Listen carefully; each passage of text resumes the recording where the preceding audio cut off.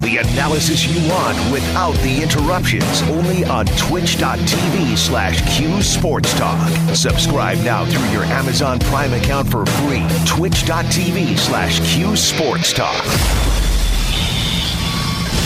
Attention radio listeners. Ooh, Thomas, get out of town. Wow. Let me have your attention for a moment. Goodness, is that a message? Oh, mommy, please, get me out of this game. You weren't paying any attention. Interesting move here, Bill. Shays came into the basketball game. Jim Boeheim has inserted Shays into the game. Big guy inside, maybe to help eliminate that second or third shot. Well, people in Central New York claim that Roosevelt Bouie is the best center Syracuse University has ever had. Your attention, please. This is Centers of Attention. Welcome into Centers of Attention, hour number 2 here on ESPN Radio and live on twitch.tv/Q's Sports Talk. A lot coming up today on the show. You might notice, first of all, I'm not Paulie Scibilia. I'm Seth Goldberg. I'm not even in the room with these two 7-footers. I've never felt so small in my life. But we got Roosevelt, Bouie, and Etan Thomas on the line. We'll have WNBA player Nakia Sanford coming up in a little bit. Then later, former Orange basketball player Damone Brown joining the show. And, we're going to do the dangerous here. Etan and Rosie said before the show that we can take calls in the last segment of the show. So if you're hanging around and you're listening around 11:45, you can give us a call and we can get you in at 315-437-7644. Guys, how are you this morning? Excellent. Thank you. So I know that we were talking about this before the show, and you saw the comments from one-time Syracuse commit Isaiah Stewart and what he had to say about Coach Boeheim, and he wouldn't take a photo with him, and now Coach Boeheim has kind of pushed back a little bit and said, I requested to maybe do it a little bit later. But what did you guys make of this and kind of how it blew up yesterday? Etan, shaking loose. No. I'll let you go first. You go first. All right. So this is the deal. He is this gentleman, Isaiah. He is a good friend of a close friend of mine. He was over his house all the time, and and he's these kids. They live in the social media world. So having said that, kids are very susceptible to anything at that age, especially if there's peer pressure with kids around them. The same thing that made me want to go to Syracuse. I was at Syracuse basketball camp and just doing my thing. I thought I was one of 200, 300 kids there. And Coach Boeheim walked through there and, spoke to me after playing golf or something. And I thought it was kind of nice, but all the kids around me were like, oh, wow, he stopped and talked to you. Ooh, you must be. And I was like, what? I didn't understand it, but it was something that was very important to them. And these kind of things will be on your mind for a long time. It's happened to all of us. One of my situations was I went to 5-star basketball camp, and which is where Coach Pitino, Coach Malone, all the coaches went, where all Michael Jordan went. So I go to this camp and I see Howie Garfinkel, and he looks at me and I'm 6'9", about 175 pounds. He looks at me and he goes, "You'll never be a major college basketball player." Now, mind you, he's the guru of basketball for the past the whole time when I was in college and afterwards. And I listened to him and then went away. Then after my junior year, I was a preseason All-American, so to speak, and I went to his camp. Never went to his camp. I just met him. And Rick Pitino says to me, he goes, I go there with Rick Pitino to be his demonstrator for defense. And after I did the demonstration, he walked over to me and he goes, when he said to me, "You'll never be a major college basketball player," with my good upbringing, I looked at him and I said, I must tell you that whether I become a major college basketball player or not does not depend on what you think of me. It depends on what I think of me. And then afterwards, when I was a junior, I saw him again, and he came over and he's like, "Yeah, but you're only 6'9", now you're 7 feet." And he was making these excuses. And I said, I reiterate, sir, me becoming a major college basketball player does not depend on what you think of me. It depends on what I think of myself. So having said that, Etan? No, and that's good, and I read Isaiah Stewart's comments and everything that he was saying. I had to think about my son Malcolm, So my son Malcolm, we went to the Washington football team like a couple of years ago when RG3 was there. And they had like the open scrimmages types of thing and everything like that. And so after the scrimmage, he went up to RG3, and he said, hey, can I take a picture with you? And he said, oh, yeah, sure. He said, little man, it was like all of like really 7 seconds. He was like, hey, I see you got little locks, little twists like me. Took a quick picture, gave him a pound. That was it. And from that moment on, Malcolm was the biggest RG3 fan. You know what I mean? He wanted to get the fat head in his room. He was rooting for him. When he got hurt, he was mad at the coach for putting him in there. He was like invested, right? And so I've seen that happen on the flip side. When you go up to somebody, you remember when Shaq had the story about when he went up to David Robinson, like when they were younger, and I guess he wanted like a picture or autograph, and David Robinson didn't have time for him and said, like, get out of here, kid, like I'm doing something or something like that. And Shaq talked about it after every single game that he like dunked on him hard, dominated him, like he was like almost like trying to like make him remember. And I'm saying this because those impressionable moments, with young people, they mean something. I saw a lot of comments after this Isaiah Stewart article, and a lot of people saying, well, that happened in middle school. Come on, what does that have to do with now? But I mean, when you're in middle school, you only meet like a handful of famous people. So that meeting has a big impression on you. You know what I mean? So it can either go good or it could go bad. It could either have a positive interaction or a negative interaction. And that interaction shapes your whole feeling about the person for the rest of your days. That's just the way that it works.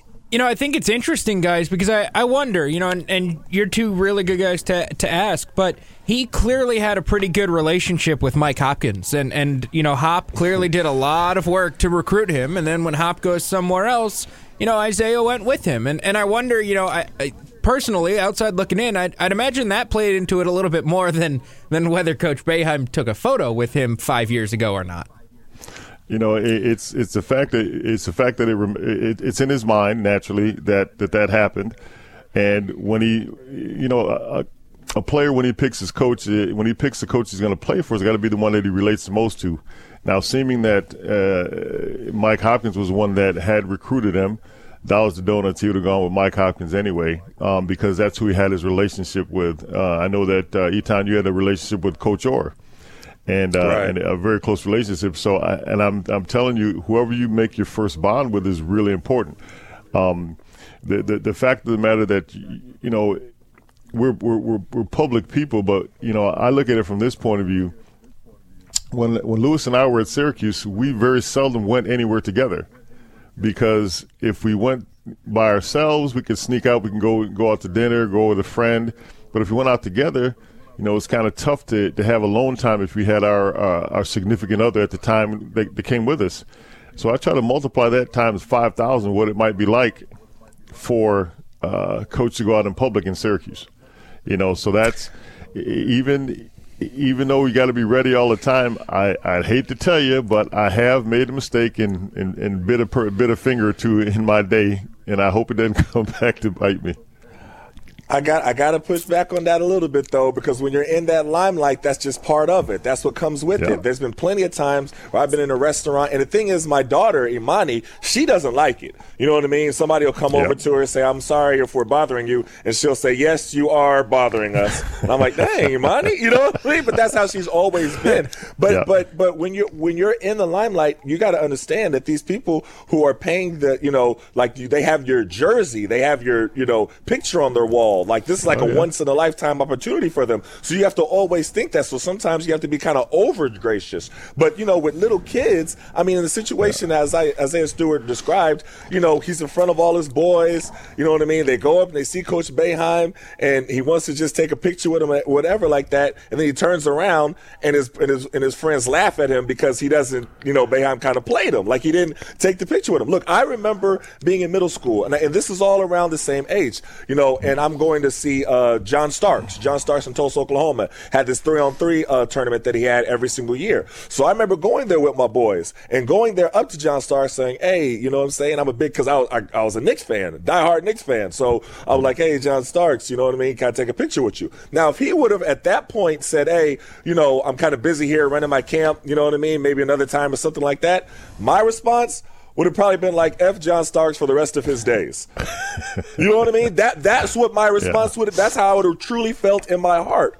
But the fact that he, took a picture with me, took like 5 seconds out, took a picture with me, hey, good luck with everything, and then boom, went back to what he was doing. I was the biggest John Starks fan like forever. And it just takes that little moment. That's why I'm, you never know who you're talking to, what kid you're signing an autograph for, and how it's going to come back to you. So, that's just a lesson.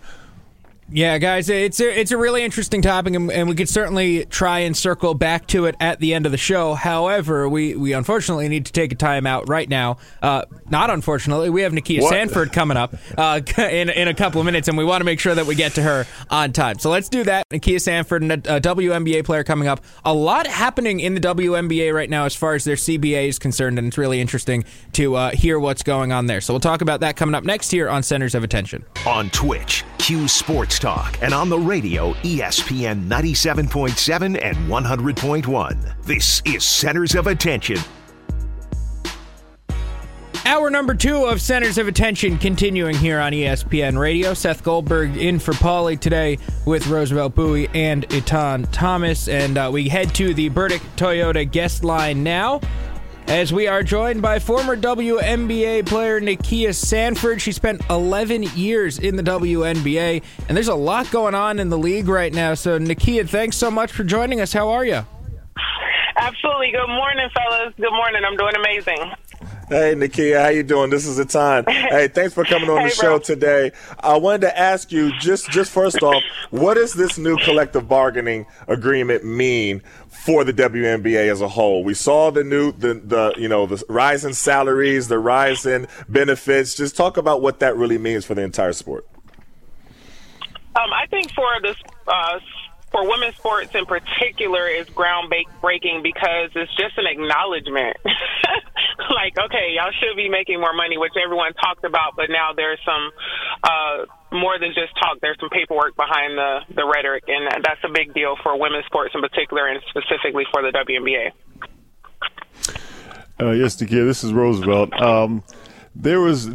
I spent quite a bit of time going to basketball games in Italy. That's where I spent my career. So Cynthia Cooper and Bridget Gordon and those girls, they really opened my eyes to basketball and the physical play. And by the way, I'm one of your biggest fans. I hope you make sure you teach that to the other girls coming up. Okay, awesome. Thanks so much.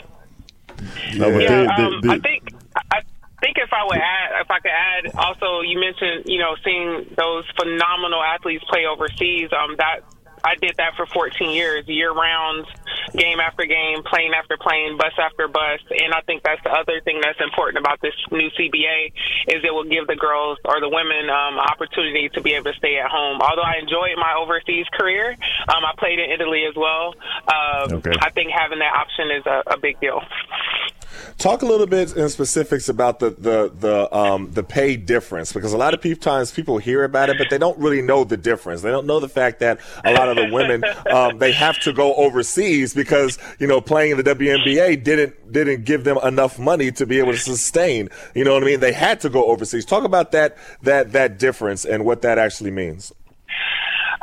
Well, it's twofold. So me being a business mind, I always look at things on both sides. One is we, as an organization, the W doesn't have the merchandising quite yet of the NBA, NFL, MLB.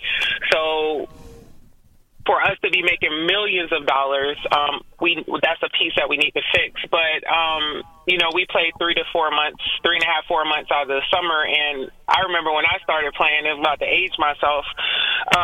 League minimum was I think it was 30 something or 40. It was something crazy. And now we're looking at minimums of 130 and up. So I'm really excited about that. And there are some people who listen and go, okay, well, you're just playing basketball. I mean, people work year round to make, $50,000 a year. But it is an extreme toll on your body. It's a lot of sacrifice. So we would go overseas to supplement our income, and we would make 3, 4, 5, sometimes 6 times more playing internationally than we would playing in the WNBA at home, which just seems insane. It's so funny because I remember when I was playing, Bridget's salary was more than the guy that I played with. And I'm not kidding. And he had it was Pace Manning. I'll never forget. Bridget's salary was substantially more than Pace's salary. Yeah. And the thing that always got me, she was one of the few that did not have to play all year round. But I have to take my hat off to you to play the Italian circuit and then finish, get on a plane and go home and then play all summer.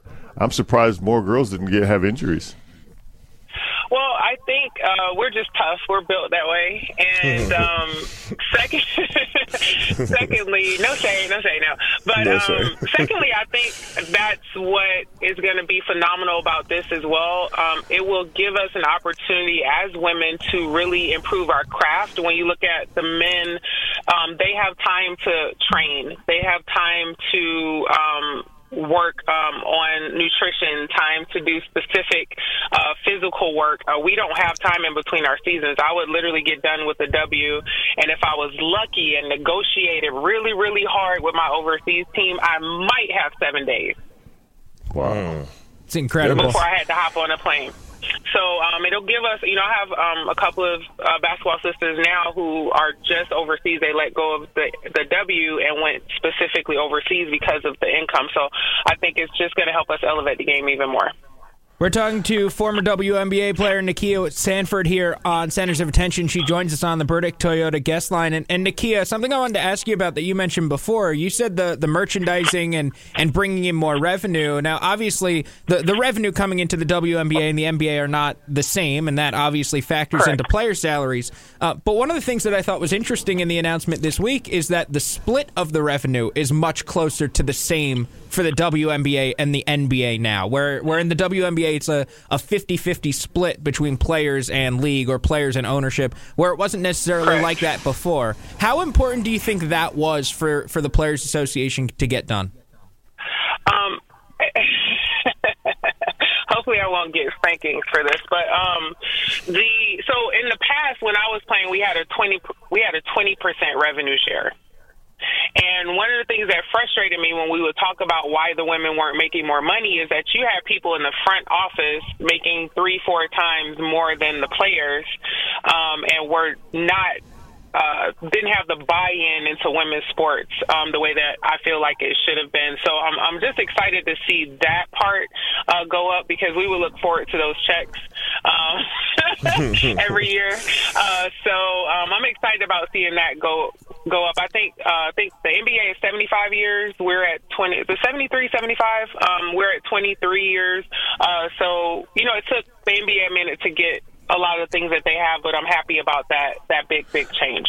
Let me ask you a question, Nakia. Some of the teams have changed their location of where they play their home games. Before they started playing in the same, they played in Madison Square Garden here when they're in New York, or they played in, Verizon Center in D.C., even though it's called something different now. But you know what I'm talking about. So then they go into a smaller.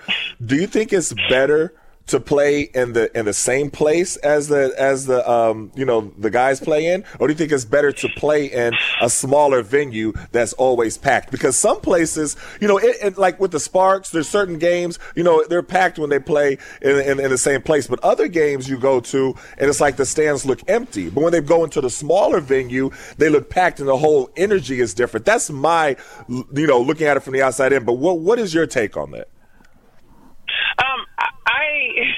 I feel the way that you do. I think that it's a different feel when you walk into the gym and you don't see empty seats.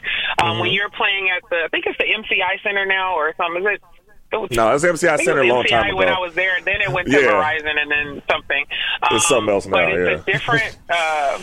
it's a different feel when you're in a full gym. Some markets are able to handle that, like LA, Seattle, and even Seattle, their gym is a little compact, and I love playing there. So I agree. I think that as long as it is a professional place to be, I'm okay with it. Chicago, where they played, I didn't feel like a professional athlete when we played in Chicago in that particular facility. I guess maybe I shouldn't say. Y'all gonna get me in trouble. No, it's all good. I was saying kind of frankly, but yeah. So if if the facility is top notch and you're able to feel like, okay, this is our place, I don't see anything wrong with going to a smaller facility. Nakia, thanks so much for joining us and giving us some insight into this. Really enjoyed talking to you, and I'm sure we'll do it again down the line. Thanks so much for having me, guys. That's Nakia Sanford, former WNBA standout, giving us some information on what happened in the league this week, because it's a really interesting, really important development. So, guys, let's take a timeout. We got former SU basketball player Damone Brown coming up next here on Centers of Attention. On Twitch, Q Sports Talk, and on the radio, ESPN 97.7 and 100.1. This is Centers of Attention. Hour 2 of Centers of Attention rolls on. Halfway through the hour, we take you up until noon. Roosevelt, Bouie, and Etan Thomas on the line. I'm Seth Goldberg in for Paulie Scibilia, and we head back to the Burdick Toyota guest line now to bring on one of Etan's former teammates here at Syracuse University, Damone Brown, on the line. Hey, Damone, how are you? How you doing? My man, Damone Brown. How you doing there, sir? I'm good, man. How you doing?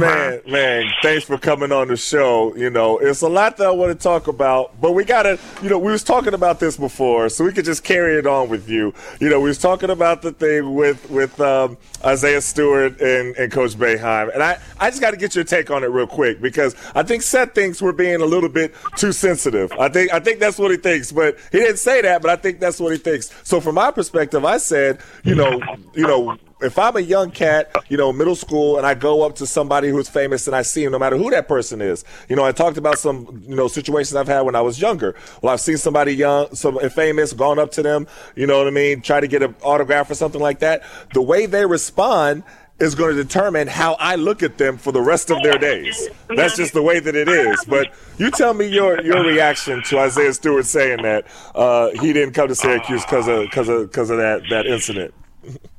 If he didn't come because of that, I mean, that's kind of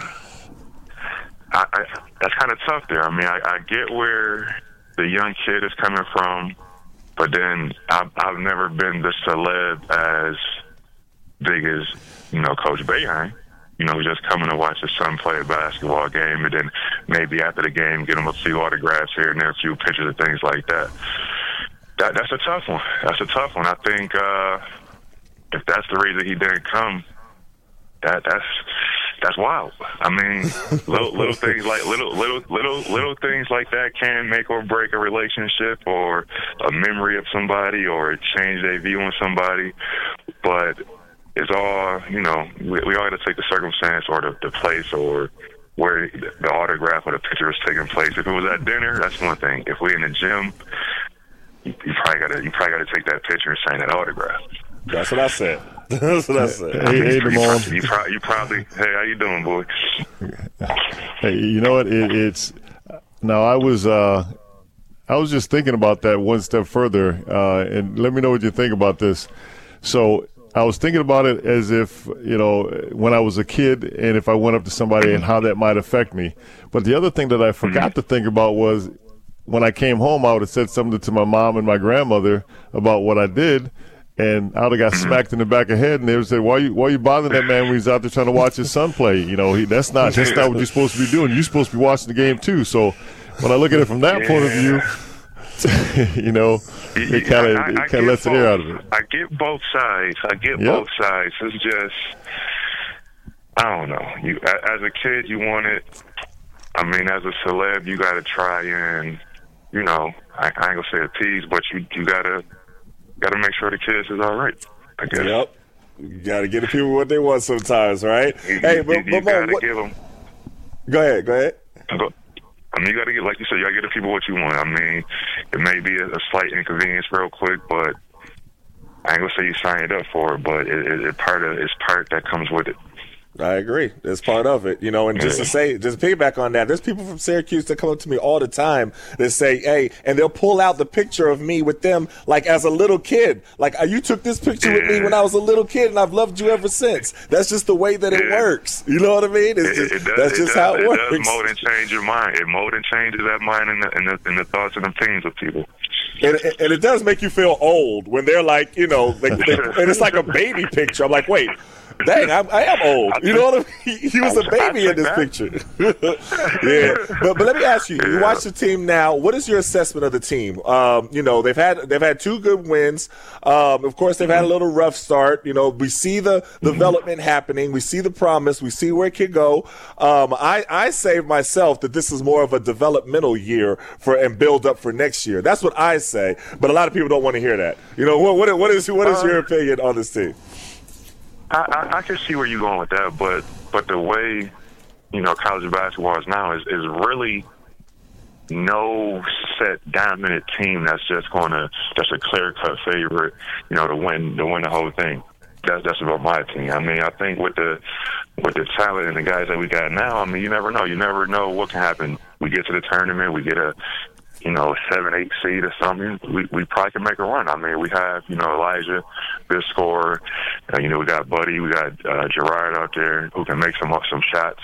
So, I mean, you never know. Whatever the night is, the night hitting for that day, if we hitting our shots, I think that's our biggest key. If we hitting shots and we scoring, we pretty good. Our defense is what it is. But if we scoring and able to, score a few points, we have a chance to win some games. It's funny. I think the same thing. You want to think that they're first in the back of your mind. You think, man, you wait till next year. If we hold everything together, they're going to be great. But then, by them not being a super dominant team, there, all you got to do is get your foot in the door, and then you're playing against teams that aren't used to playing against a 2-3 zone. You have a night where 2 guys are on or 3 guys are on, and all of a sudden it's a whole different ball game. It definitely is. I mean, the games that we win, our offense is clicking and we're scoring. We're able to get some points. The games that we lose by 1 or 2, look at our scoring. We don't score that many points and our shots aren't falling. So it's all about that night. You know what I'm saying? What shot is falling, what team is showing up there on the offense end. And imagine this team with Isaiah Stewart on it. No, okay, I'm going to leave that alone. I'm going to leave that alone. Tell everybody what you got going on now and what you're doing now. I'm head coaching at a school here in Buffalo, Brian Australian College, Buffalo. We're in our 2nd year. Right now we are 13-6, and we have a chance to make it back to the national tournament here for small college basketball. I mean, we made it our first year and made it to the semifinals, and we're just trying to build on that and keep getting better. And me myself just trying to learn more about the game, the coaching game, and see where it takes me. Wow, excellent, good job. Do you have any of your old buddies there on the team with you, or coaching with you?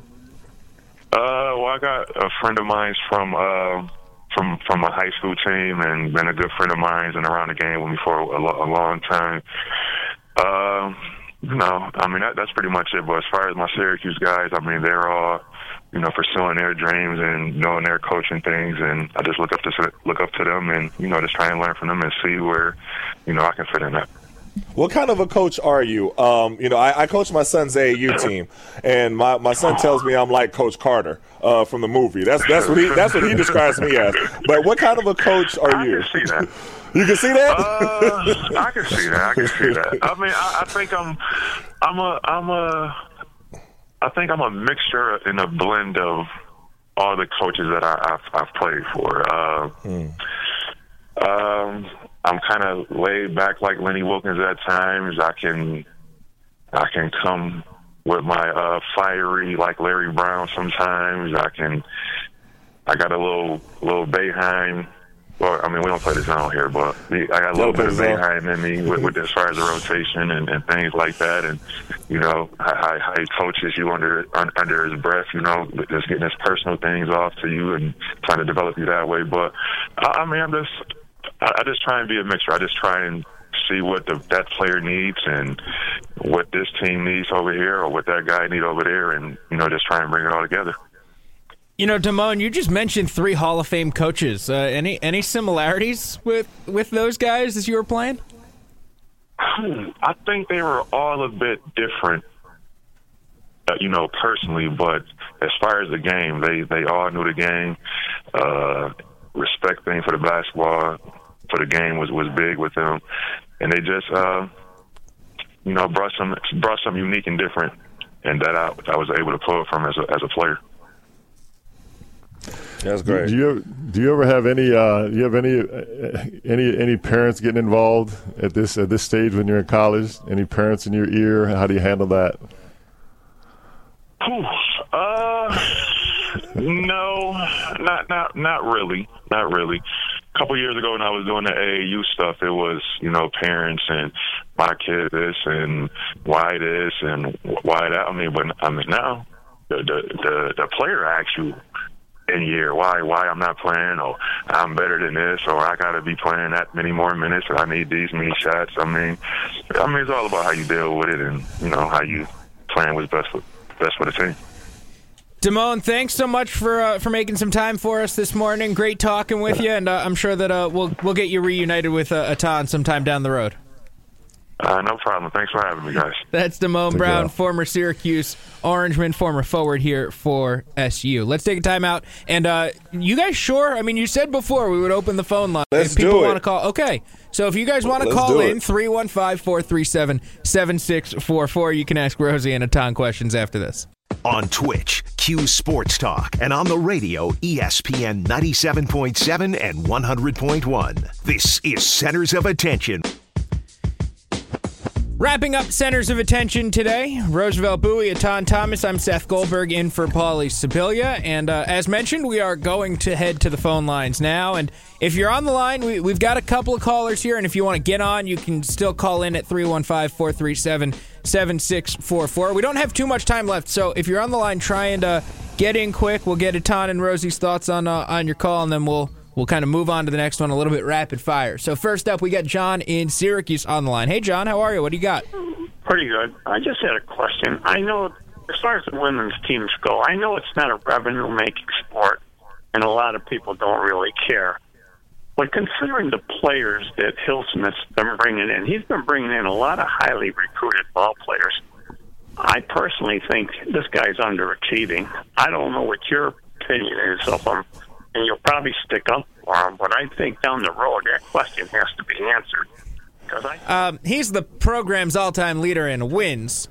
And, Etan, you can speak to this, but the women's basketball program now is a whole lot better than when you were playing here. Right. They're on the map now. They're a force to be reckoned with, and but with that becomes high expectations. But it's great to have Syracuse women's team have those high expectations. So that's a good thing as well. But I think he's doing a great job, and they're getting a lot of great talent. The recruiting is high, so I have a lot of respect for what they're doing. Coach Q, I've been to their practice. I see them work out. They get involved with the girls. It's all positive. They're doing some good stuff up there at the U. It's just that they've raised the bar really high, and there's nothing wrong with expecting more out of him, because I guarantee you, no matter what they win, he wants to win more. And realistically, this year maybe they're not as good as they were last year and in previous years. They're also missing Tiana, who would certainly change that equation quite a bit as an All-American. Let's hit one more phone call here, guys, before we wrap up the show. We got Steve in Liverpool with us. Hey, Steve. Yeah, hi, Etan, Rosie. I have an interesting, curious question.